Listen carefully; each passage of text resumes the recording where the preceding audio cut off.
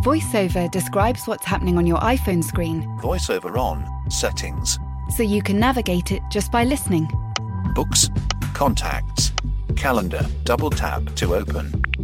Breakfast with Anna from 10 to 11. And get on with your day. Accessibility. There's more to iPhone. Many of us have those stubborn pounds that seem impossible to lose, no matter how good we eat or how hard we work out. My solution is PlushCare. PlushCare is a leading telehealth provider with doctors who are there for you day and night to partner with you in your weight loss journey. They can prescribe FDA-approved weight loss medications like Wegovy and Zepbound for those who qualify. Plus, they accept most insurance plans. To get started, visit plushcare.com/weightloss. That's plushcare.com/weightloss. Hello, this is the Game Football Podcast from The Times. I'm Hugh Woozencroft. It's Thursday and there's lots on the agenda. The best team lost. Jose Mourinho has his say on Spurs' defeat at Liverpool. Big Sam Allardyce is back in football at West Brom. We'll take you inside the Times scoop on Slaven Bilic's sacking and what's going on at Leeds United this season. Goals, and more goals. And we'll also ask, what's the most predictable thing in the game? With me to discuss it all over the next hour or so, Gregor Robertson, Tom Clark, and Jonathan Northcroft. How are you doing, guys? Very good, Hugh. Very well, Hugh. How are you?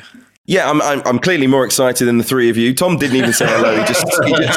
He just sat there in silence. Thanks, mate. No, pleasure to see you as well. No, all good. I'm saving it, Hugh. What do you want from me? I can't give you, enthusiasm all the time. What do you expect from me? I think I was pretty cheerful on Monday's show. God, come on. You're saving your hello and greeting. I mean, charming. Thanks very much. Saving my energy for defending Jose Mourinho in about 5 minutes, which I have a feeling I'm about to do. So, hello, Hugh. Good morning. There you go. At least pretend you like me for the people that listen. At least pretend. God. Anyway, look. Never. Talking about pretending they like one another, Jose Mourinho and Jurgen Klopp did battle on the touchline last night. And after the game, Jose Mourinho told Jurgen Klopp the best team lost. Of course, Liverpool running out 2-1 winners, extending their lead at the top of the Premier League table. And Jurgen Klopp then went and told the media, I thought he was joking talking about Jose Mourinho because Liverpool had 76% possession. They had 17 shots, 11 of those on target. Compare that to 8 shots for Spurs, who had just 2 on target. Did Liverpool remind us that they are the best team in the Premier League, and they are going to be from here on out, Jonathan, the hardest team to beat in a title race as well? I think they did. I mean, Klopp described it as one of the best performances of the season, and I think that was right. And I think what we saw was when they're at their best, they are a little level above everyone else. I mean, they managed to control and dominate Spurs in a way that Man City couldn't, that Chelsea couldn't. I thought that the sort of play in midfield was really superb, and they won that area. But Spurs still created 3 or 4 big chances. I know you've given us the stats there, but they had more clear chances in the game. So I think we learned that Spurs are probably the closest challengers to. The debate about who deserved what is a funny one in football, because it's one of those lines that if you ever put in a match report, they got the point they deserved or so-and-so deserved to win, you get a massive reaction because everyone wants to almost sort of replay the game the way they think it should have been and say who deserved what. And obviously the scoreline is what it is, but you could make a case for Spurs winning that match. That doesn't take away from the fact that Liverpool are the standard that they are, and nobody else really comes close, because they achieved that result with, I think Mane wasn't on his best form, had a couple of shots that he put straight at the keeper. With their problems in defence, I don't think Trent Alexander-Arnold's quite at his best, and despite all of that, they still had far too much, and they're building form at the moment. They started the season slowly, but they're building form as you'd expect them to do as the season goes on. And they are the team to beat. We did see that last night. Gregor, what did you make of the approach from Jose Mourinho? I know he's spoken about it of late. For me, it's too defensive. I mean, it's not title winning football. It's not title winning football. It's good football. It's going to achieve them results. It's going to get them, in my opinion, a place in the top 4. And I touted them, by the way, at the start of the season. Told you I'd bring it up again. But I don't think if Jose Mourinho is being serious about winning the Premier League title that he can continue to play like this. Maybe not in the games away at Liverpool, but certainly against Palace at the weekend. It's back-to-back results now without a victory for them, and you don't win leagues like that. I don't know. I mean, I think football's about making the best of your strengths and illuminating the opposition's weaknesses. And I think I'm kind of defending Josie here along with Tom. I think they weren't the best team. I mean, Liverpool dominated the game, but again, big shocker. Everyone. I think anyone could have predicted that Liverpool would have had more of the ball. Passed it around on front of Spurs a lot of the time, but Spurs definitely had the better chances. So if you look at whose game plan worked better, Liverpool's goal came from a deflection, the first goal, and they scored right at the death with a bullet header when a defender lost his man. That was one man's mistake, really. So I think he set the team up pretty well. I think Liverpool did play well in the first half, and they moved the ball quickly. There's some brilliant sequences of play, but ultimately it always ended with a shot on the edge of the box or just outside the box. And one of them, as I say, deflected and went in, but there was always 4 or 5 bodies in front of them. And Liverpool didn't create a great chance in the first half. And Spurs did what they've become so clinical at doing. They broke away and there was space in behind for Son to run into, and it was a beautiful little ball outside of his left foot from Lo Celso.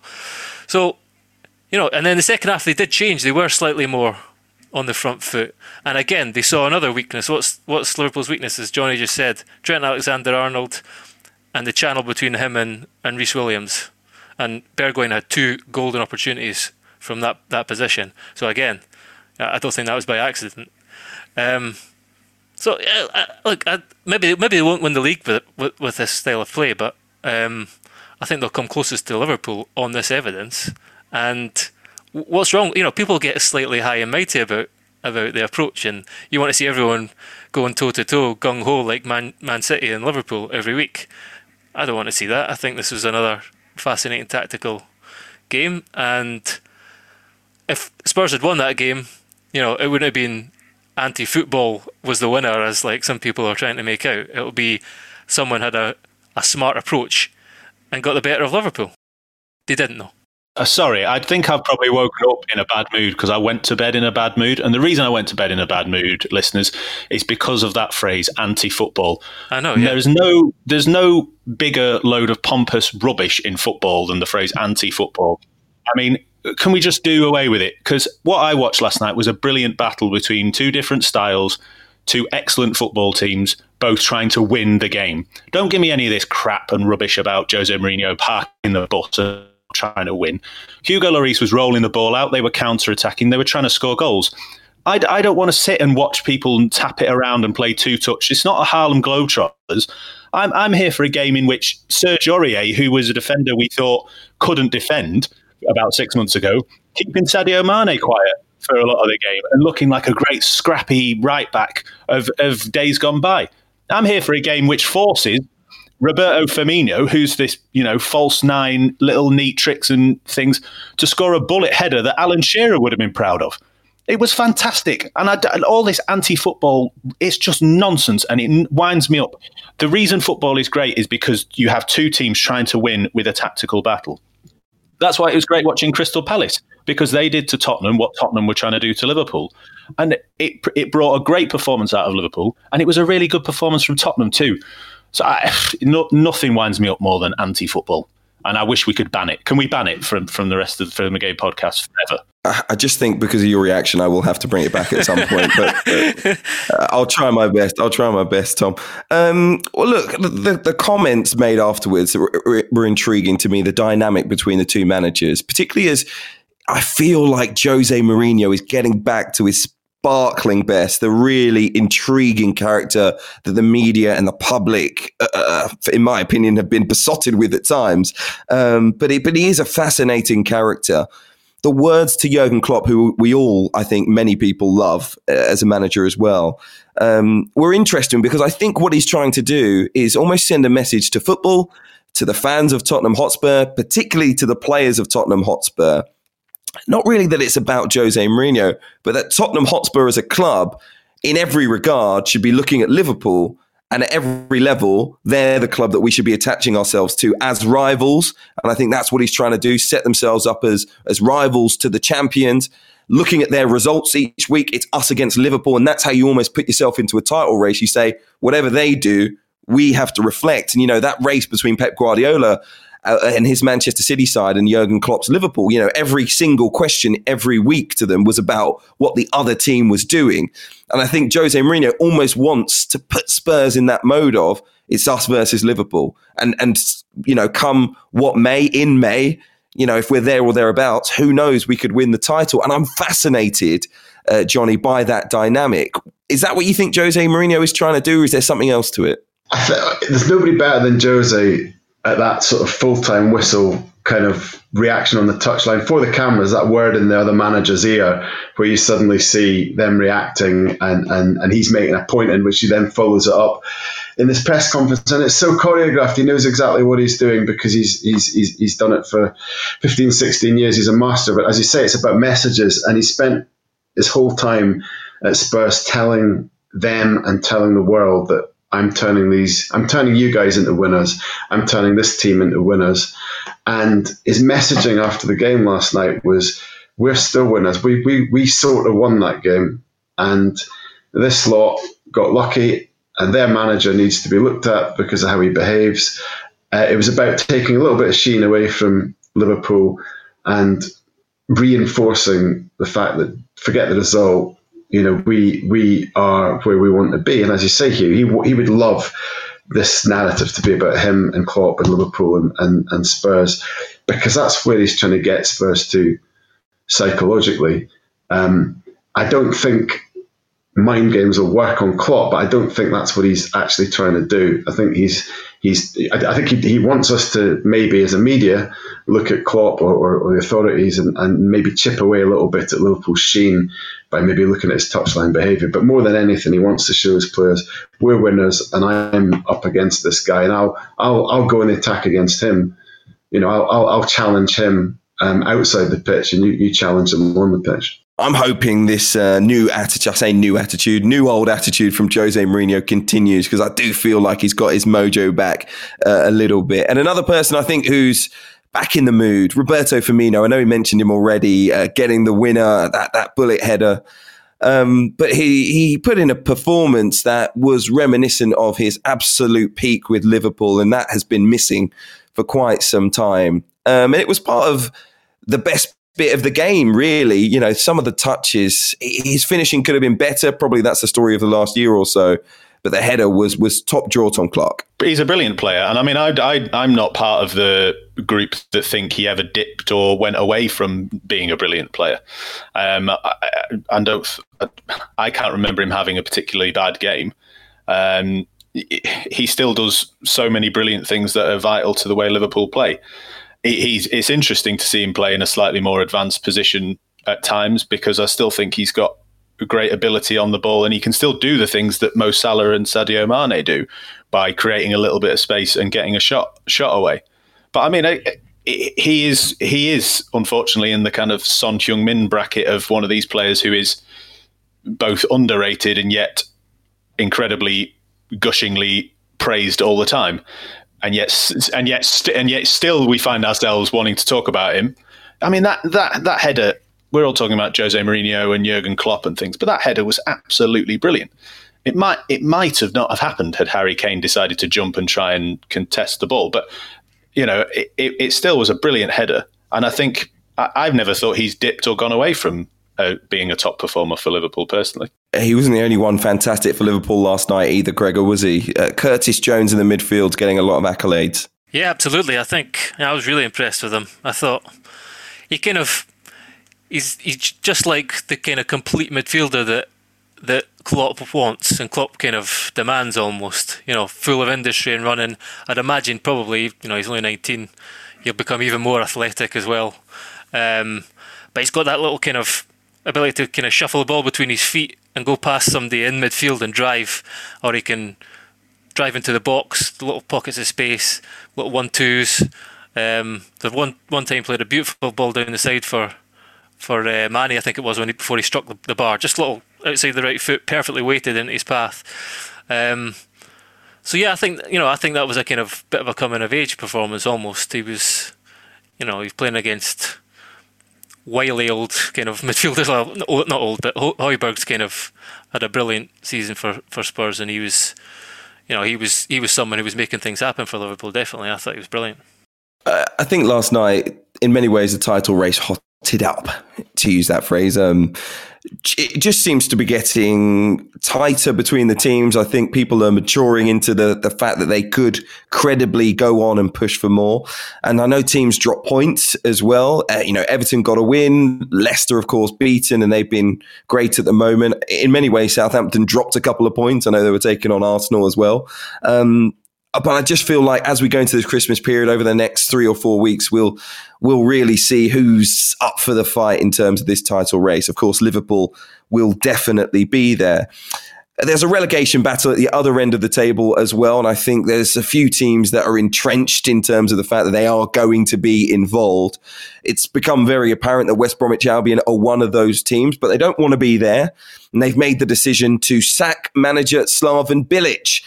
They're bringing in Sam Allardyce, who returns to football for the first time since leaving Everton in 2018. Of course, the former England manager for all of one game is back in football at his 8th Premier League club. It's a story that was on the back page of the Times the morning after. In fact, it was already on the back page the evening of West Brom's draw away at Manchester City. And that led to questions for Slaven Bilic in his press conference. And the next day, we did find out that Slaven Bilic is gone. Earlier on, I spoke to our chief sports correspondent, Matt Lawton, about how this story ended up on the back page. Matt, I've got to start by saying former England defender Micah Richards is not happy with you. Last night, he was discussing the sacking of Slaven Bilic. He said it wasn't the right way. It was leaked to the media. It was on the back pages.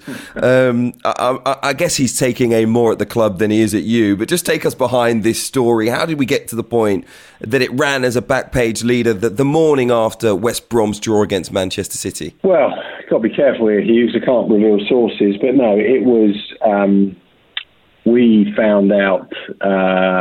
on Tuesday evening that it was happening, whatever happened in the Manchester City game. So yes, I have sympathy for Slaven, because obviously I don't think he had even given his press conference after the match at City, and our back page was on Twitter.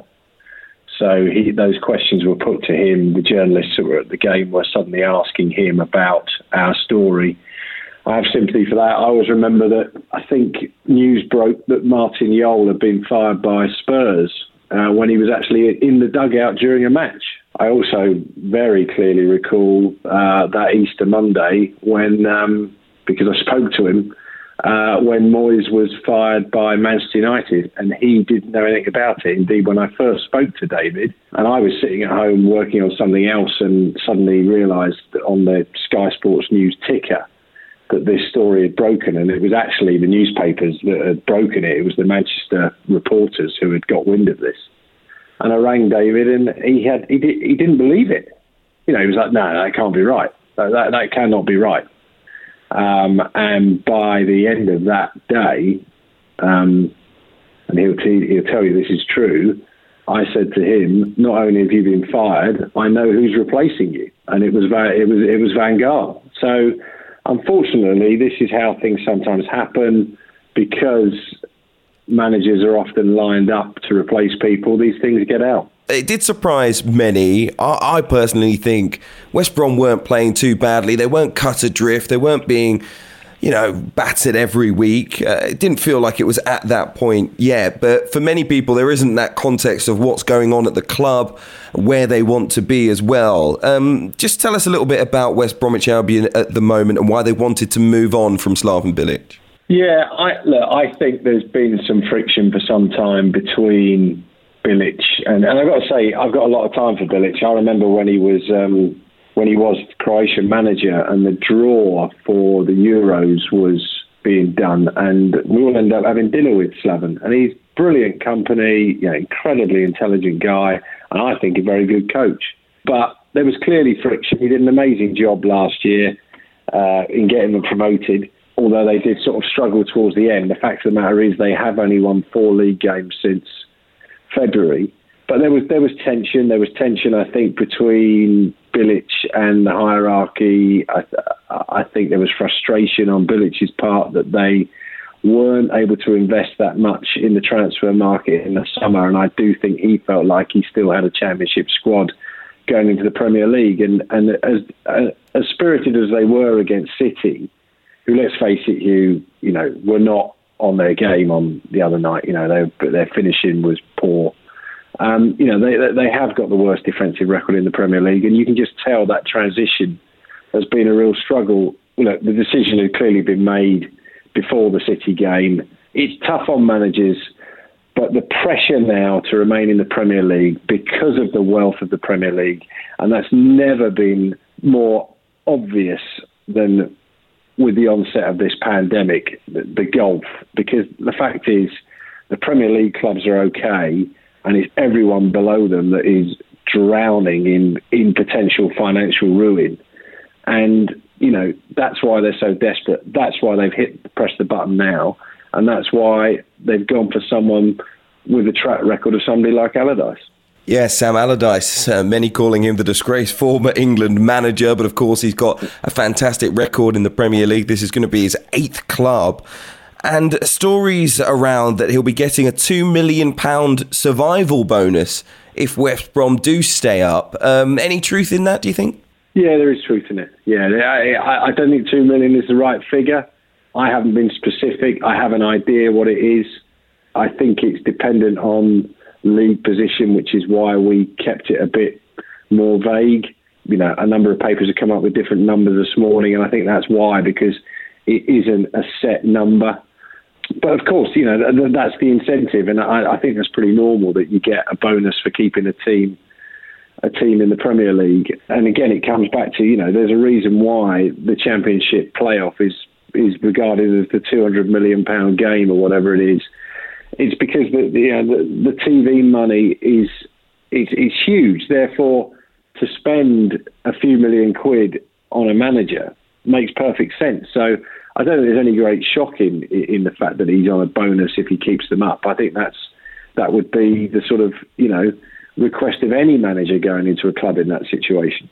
And just finally, it has been spoken about for a little while. I wonder if you've got any more information on a proposed takeover at West Bromwich Albion and whether this sacking played a part in the value of the club going forward, you know, them being in the Premier League, making it maybe an easier sale.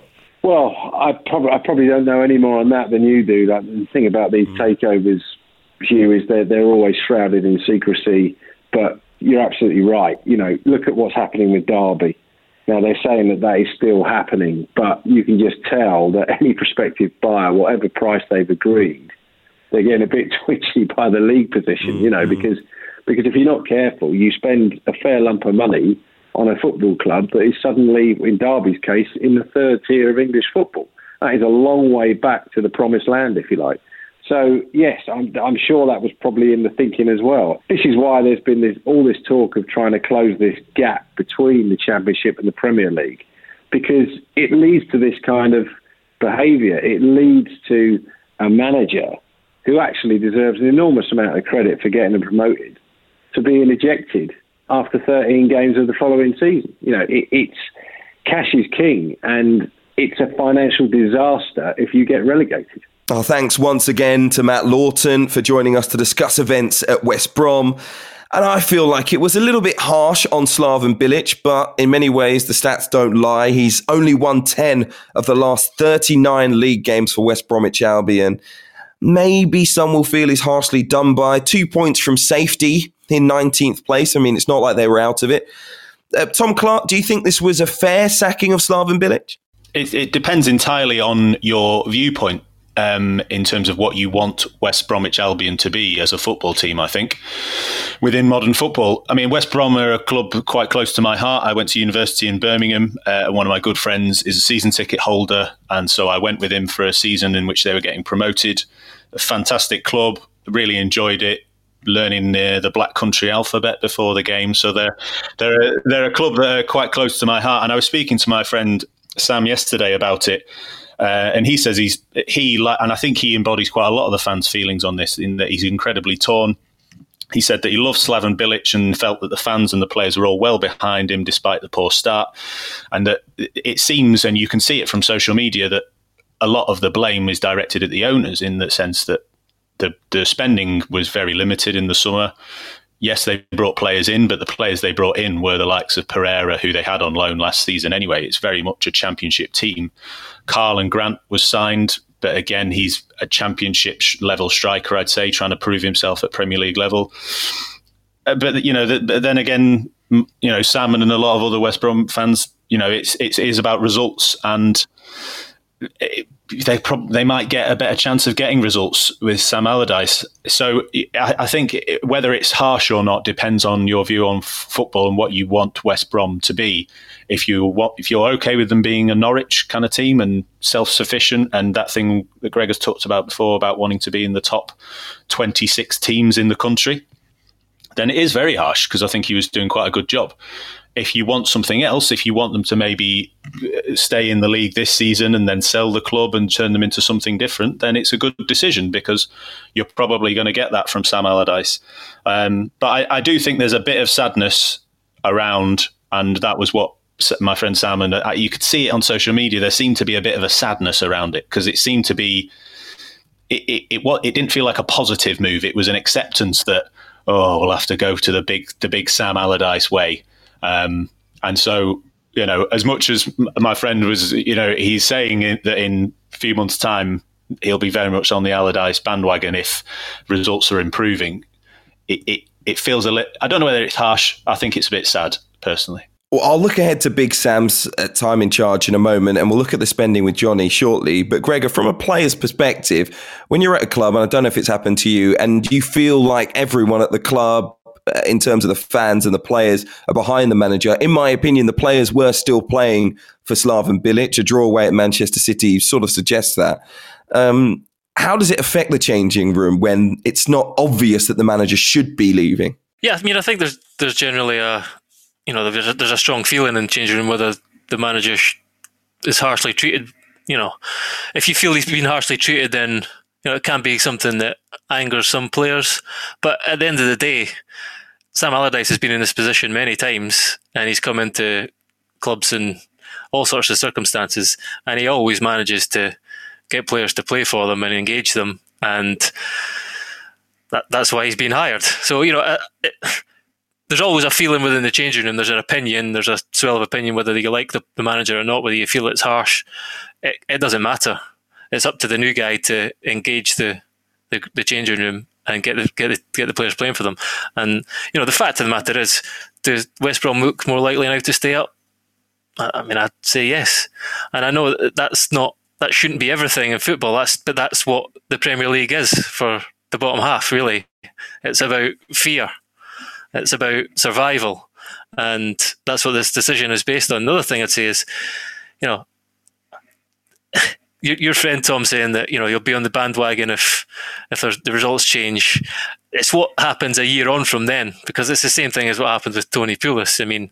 He came in, transformed them, got them to one of their, I think one of their highest finishes in decades, 8th or something like that, and no, they're up to 10th, and then still the crowds fell, and the moans and groans started. So it's not just about survival and being mid-table and safe in the Premier League. Fans want more than that nowadays. So yeah, he'll probably keep them up, and then what happens a year down the line when the football's a bit like Tony Pulis's and they want something more, then it'll just start the cycle again. Yeah, absolutely. And my friend, his overriding view, his first view when I asked him about it was, I'd rather have kept Bilic and gone down, because it felt like a more overall cohesive project and plan. And I think that's a very good point. And we've talked about it before with Wayne Rooney, with Johnny, and managers choosing their projects and things. This is so nakedly a short-term stay in the Premier League. Allardyce has got an 18-month deal with a 6-month break clause if it doesn't work out. So it's almost like as a club, West Brom have got to put this plan in place. And then you half wonder whether they're then going, okay, right, well, if in a year's time or in 6 months' time, if we've got what we wanted, which was Premier League survival, the next phase of our plan is out Allardyce goes and in comes, who knows, young manager from the Championship, young foreign manager who's going to change the style of play. Are we starting to put the building blocks? I'm talking in dreamland. I know I am. You're all shaking your heads. That's what happened at West Ham in reverse. Let's remember, Bilic was the guy who replaced Allardyce. I think he was supposed to be someone who improved the football, and that's the warped world that the Premier League is. There's all these, you get associations with these managers, and I think it's given Bilic a bit too much credit, to be honest, to say that he's part of a bigger project. But that says more about West Brom as a football club than Bilic. So, there are lots of issues at play here. But to keep West Brom in the league, Allardyce is the best man for the job.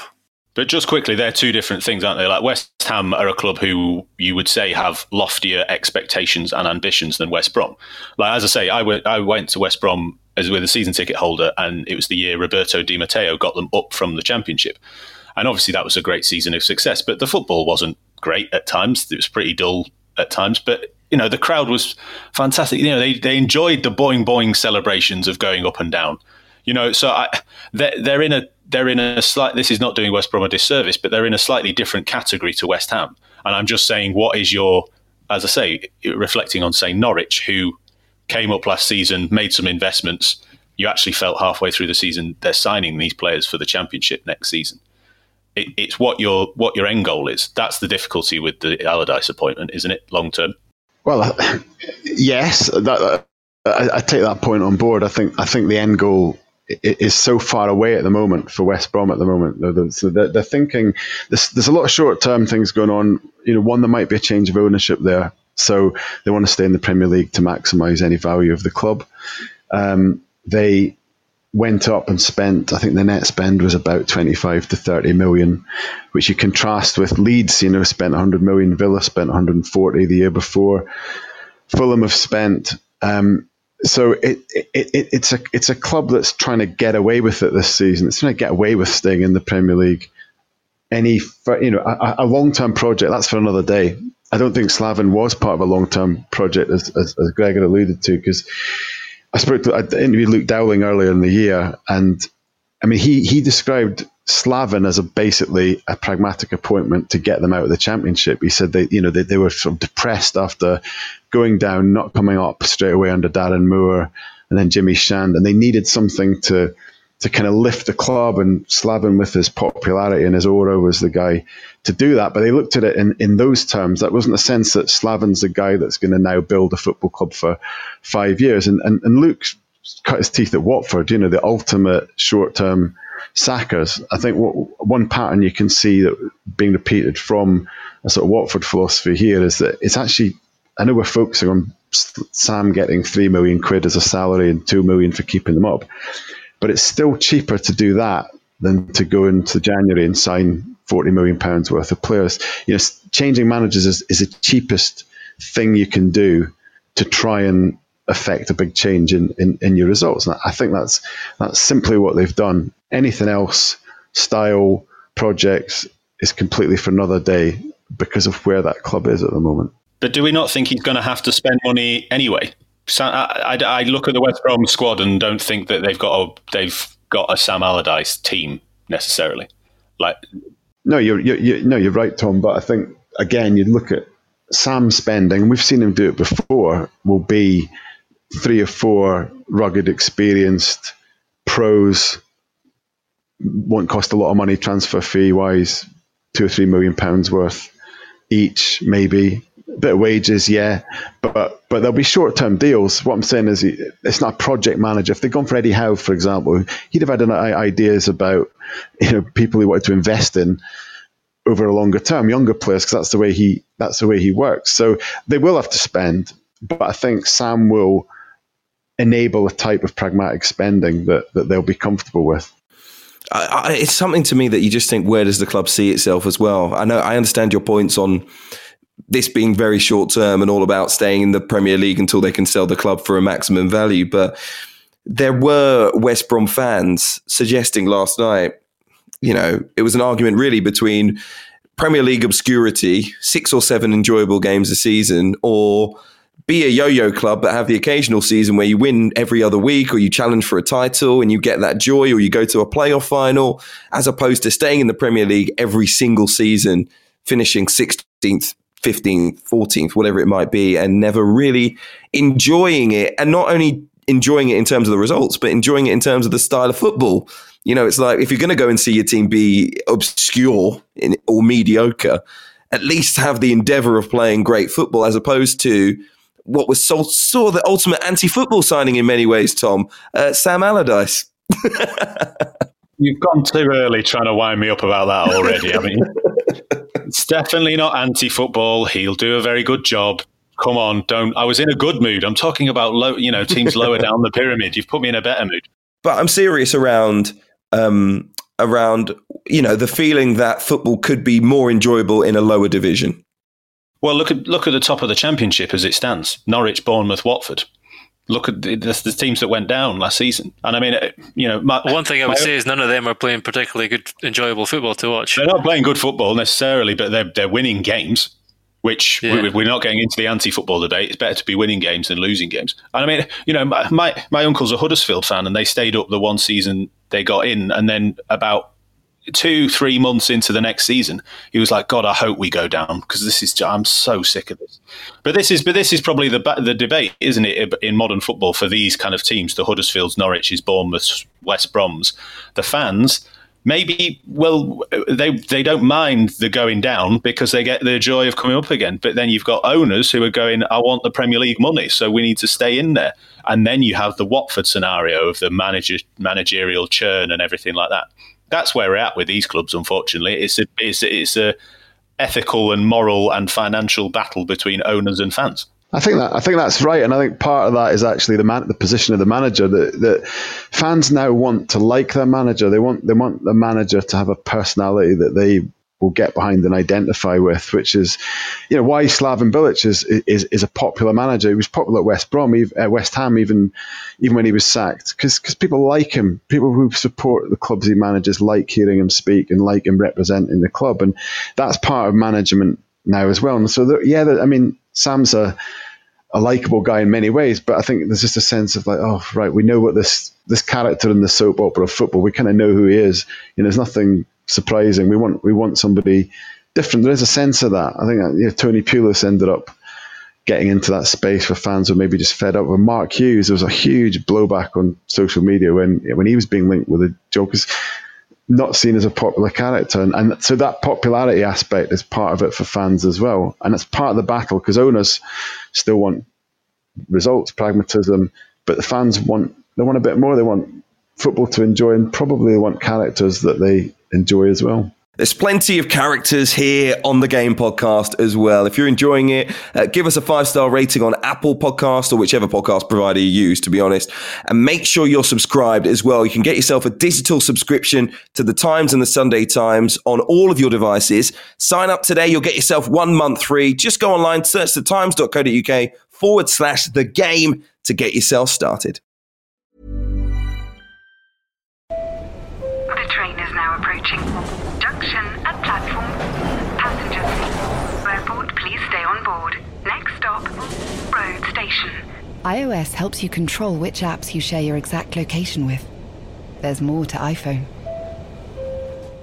When you're ready to pop the question, the last thing you want to do is second-guess the ring. At BlueNile.com, you can design a one-of-a-kind ring with the ease and convenience of shopping online. Choose your diamond and setting. When you find the one, you'll get it delivered right to your door. Go to BlueNile.com and use promo code LISTEN to get $50 off your purchase of $500 or more. That's code LISTEN at BlueNile.com for $50 off your purchase.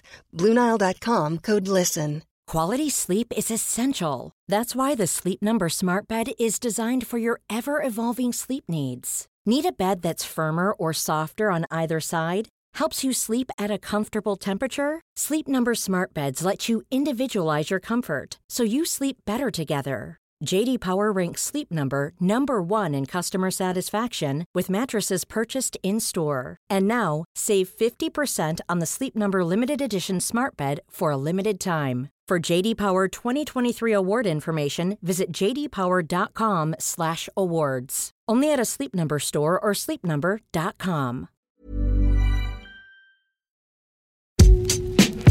Well, one thing's for sure, I'm not perfectly down with the idea that West Brom will be more entertaining to watch under Big Sam. But one team that continues to be is Big Marcelo's Leeds United. Big Marcelo, Bielsa there, his team beating Newcastle United 5-2 in midweek. 3 of the 5 games where a team has had more than 25 shots in the Premier League this season came from Leeds United. Every single match they play is entertaining, Gregor. This is commitment to a philosophy in the Premier League. They're just ridiculous, to be honest. They're kind of... I was looking at some stats this morning, and generally, any stat you pull up, they are in like the top 3 or 5. They're like first for expected goals, first for expected goals against. So they're like second most shots of any team in the league, first crosses, third for possession behind City and Liverpool, which for a team in 13th is just ridiculous. Again, only City, Liverpool or Chelsea have made more passes. Second for touches in the penalty area. And then they've got the best pressing statistics in the league. But they conceded the most shots. So either end, it's just like wild and wacky. And they're unique. Let's be honest, they're a unique team to watch, and they're a kind of first in the Premier League in that they're so gung-ho, and they really, the amount of goals that they're conceding, but at the same time the amount of quality chances they're creating just makes for wild, thrillingly entertaining football. And some of those goals were just brilliant. I mean, it's not the first time we've seen it, but the way they just, when they're breaking, they just break their necks. 5 or 6 white shirts absolutely breaking their necks to get forward, and they were almost lining up. Alioski's goal, they were basically lining up. I think it was Harrison was just to his left, and Alioski kind of came in and took Hernandez's pass, scored, and Harrison was like, I've just ran all that way and you kind of nipped in a yard in front of me and taken the goal. So then a few minutes later, he picks the ball up, runs length to the pitch and smashes it in the top corner. It's a good response. Tom, is this the best promoted side in terms of entertainment that we've seen? I want to be very careful around this topic of entertainment because I feel like you're almost leaning towards winding me up again for the third time. It's an entertainment business. No, it's not. It's a results business. Right, you've done it again. That was the perfect 1-2. Right, I'm just going to answer your question and not get wound up. Yes, they're incredibly entertaining and they're brilliant to watch. I would also like to say that Leeds 5, Newcastle 2 is a brilliantly kind of 90s early Premiership type scoreline. All that was missing was some kind of baggy shirts and a slightly muddier pitch, and I would have been watching, Premier League years on Sky. I thought it was fantastic in that regard. They're incredibly impressive, and they do make for incredibly entertaining football to watch, and it's great from a neutral's point of view. I mean, Jack Harrison, my God, that kid's talented, isn't he? Jesus. I was looking as well individually in terms of statistics as well. For chances created, the usual brigade of Fernandes, De Bruyne and the Lark in the top 3, and then 4 and 5 are Harrison and Glick for Leeds, and that is incredibly impressive as well. They are fantastic to watch, of course, but it is a results business, and they will get turned over occasionally by the likes of Crystal Palace. But I don't mind that because I'm not a Leeds fan, so I'll enjoy it, and it's fantastic to watch. It's a results business for people within the industry, but the industry itself is an entertainment business. How can you deny that? People literally watch it for a bit of entertainment, and that's what it's about. There's nothing else it is about. It's about entertainment. This is a separate conversation, and we don't talk about Leeds enough on this podcast, so I don't want to get distracted. But this is why TV has corrupted the idea of what football is supposed to be. Football is about results and about winning leagues and about winning trophies and about achieving success. That is first. It's not about entertaining me on my sofa. That is second. And I can see you grinning. You're trying to get me to get wound up again and go fully. Entertaining you in your seat in the stand, though. No, it's not. When you're in the stand, I can't. I've said this recently about season ticket holders. You're not going and going, oh, golly, wasn't that entertaining? That was absolutely thrilling. No, you're going, get in, we won. Come on, we won. Get in. We're not going to go down. We're going to get promoted. Yeah, we might get the playoffs. I can't honestly I can't tell you a time when I've gone to a Lincoln game and gone, wow, that was entertaining. But I can tell you countless times when I've been absolutely buzzing that we've got a point or won the game. Anyway, Leeds are great. I love Jack Harrison. They're brilliant. Just last thing on that is as I said earlier, West Brom fans stopped going when Tony Pulis was in charge. 2,000 or 3,000 of them. So clearly they do want to see more than results. So anyway, but back to Leeds. The other good thing about Leeds is we're seeing some of their signings really kind of starting to find their feet, and Rafinha looks like a really good player, Rodrigo as well. But then at the same time, like Luke Ayling basically playing centre half, and like Alioski really can't defend. Dallas, who knows what he is? Dallas could play anywhere on the pitch, so they are unique. They are unique, and I know there's been a lot of kind of love for Leeds, and then then everyone starts saying, "Oh, can they keep it up? Can they continue to do this in the Premier League?" They went through a really bad spell, but I mean, sometimes they're just going to run over teams like this. A quick pop quiz, Tom. Who said, when talking about providing entertainment to the club's fans, it's not my responsibility, it's my job? I don't know, but Marcelo Bielsa, probably. Ow, you've nailed it. Marcelo Bielsa says it's all about providing entertainment, the man himself. Who am I to argue with Marcelo? I don't know, Jonathan. We'll move on from this. If he wasn't getting results, he wouldn't be there to provide the entertainment, because he wouldn't have got them promoted. They got promoted. That's why we're being entertained by them. He wouldn't be there. Listen, I can't argue with the man himself, can I? No, but he's been at Leeds. I think this is now, I heard a stat, this is his longest tenure into charge of any club. He is a fantastic manager for entertainment, but he's not been at other clubs because he's not had success in terms of results. He's at Leeds providing us with entertainment because he got them promoted. That is success. He's been absolutely fantastic. I'll agree with you on that.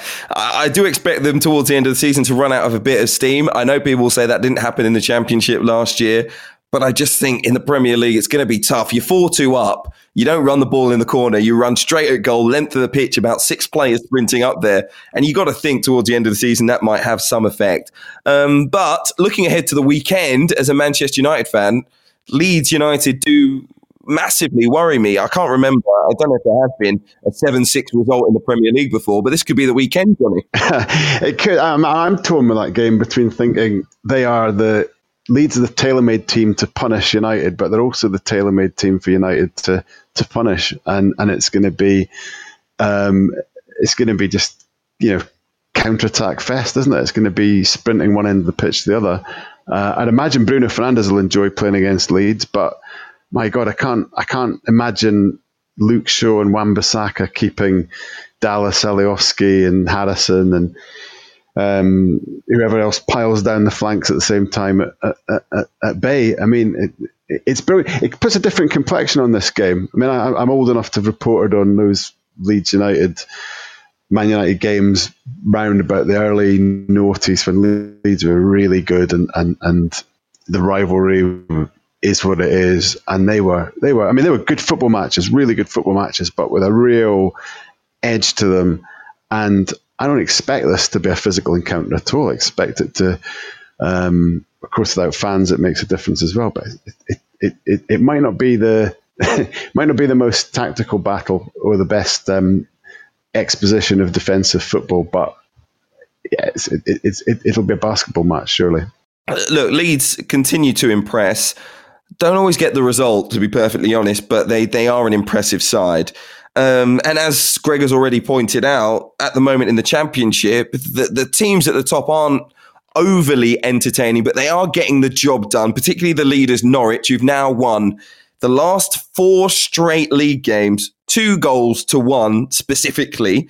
And so we thought we'd end by asking what the most predictable thing in football is at the moment. Tom, I'll start with you. What do you think? Well, the way this podcast's going, the most predictable thing in football is you winding me up about entertainment or pragmatism. But I think I'm going to go slightly along the same lines because I'm in a bit of a grumpy mood today, more so than usual, and say that the most predictable thing in football is when a team is not scoring goals, people saying they need to sign a new striker, as if that is the most simple cause-effect problem-ish solve. That is the most at any league, at any level, we've all heard they're not scoring enough. We need a new striker.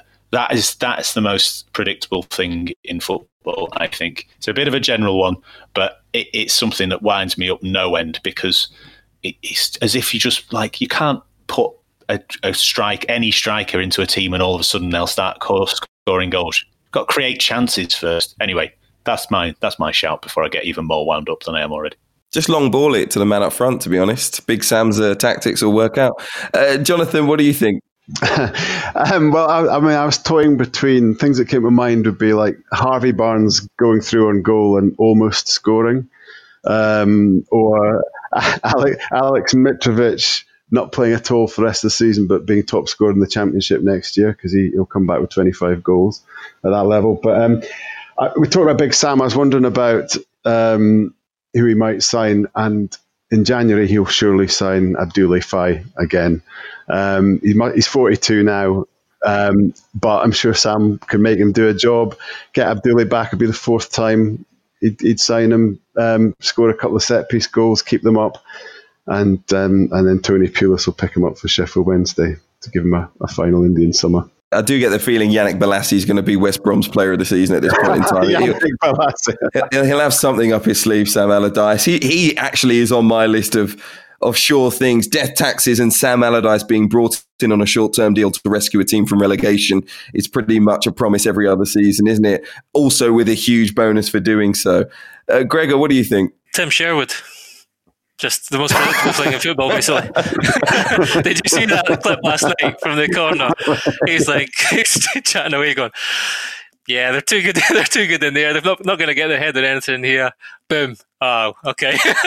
And then the weekend before as well, he said after the West Ham beat Leeds, Leeds have run out of steam. They're supposed to be the fittest team in league.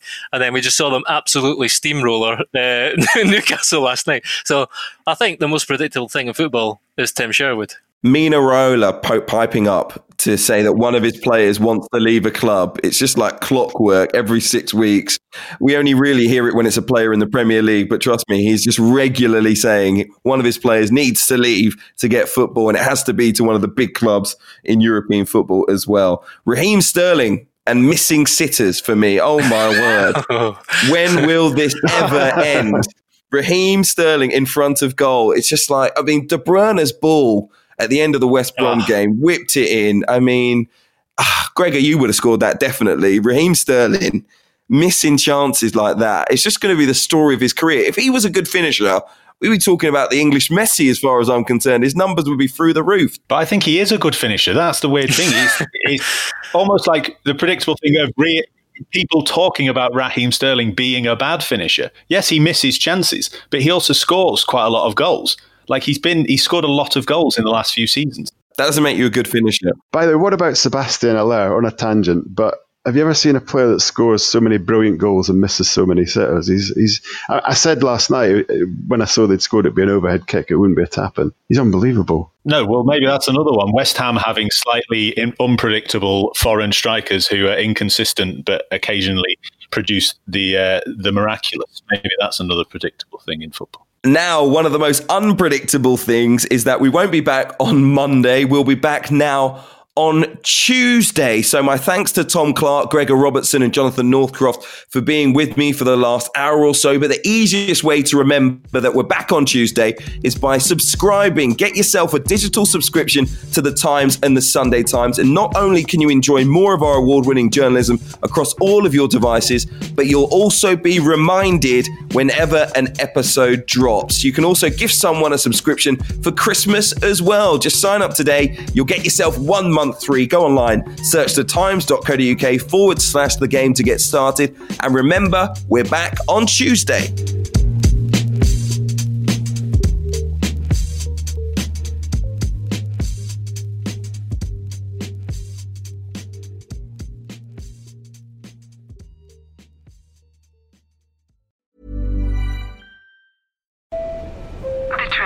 Now approaching junction at platform. Passengers, airport, please stay on board. Next stop, road station. iOS helps you control which apps you share your exact location with. There's more to iPhone. Small details are big surfaces. Tight corners are odd shapes. Flat, rounded, textured, or tall. Whatever your next project, there's a spray paint pattern that's just right. Because Rust-Oleum's new Custom Spray 5-in-1 gives you control with 5 different spray patterns. So you can tackle nooks, crannies, edges, and curves without worrying about drips, runs, uneven coverage, or anything else. Custom Spray 5-in-1. Only from Rust-Oleum.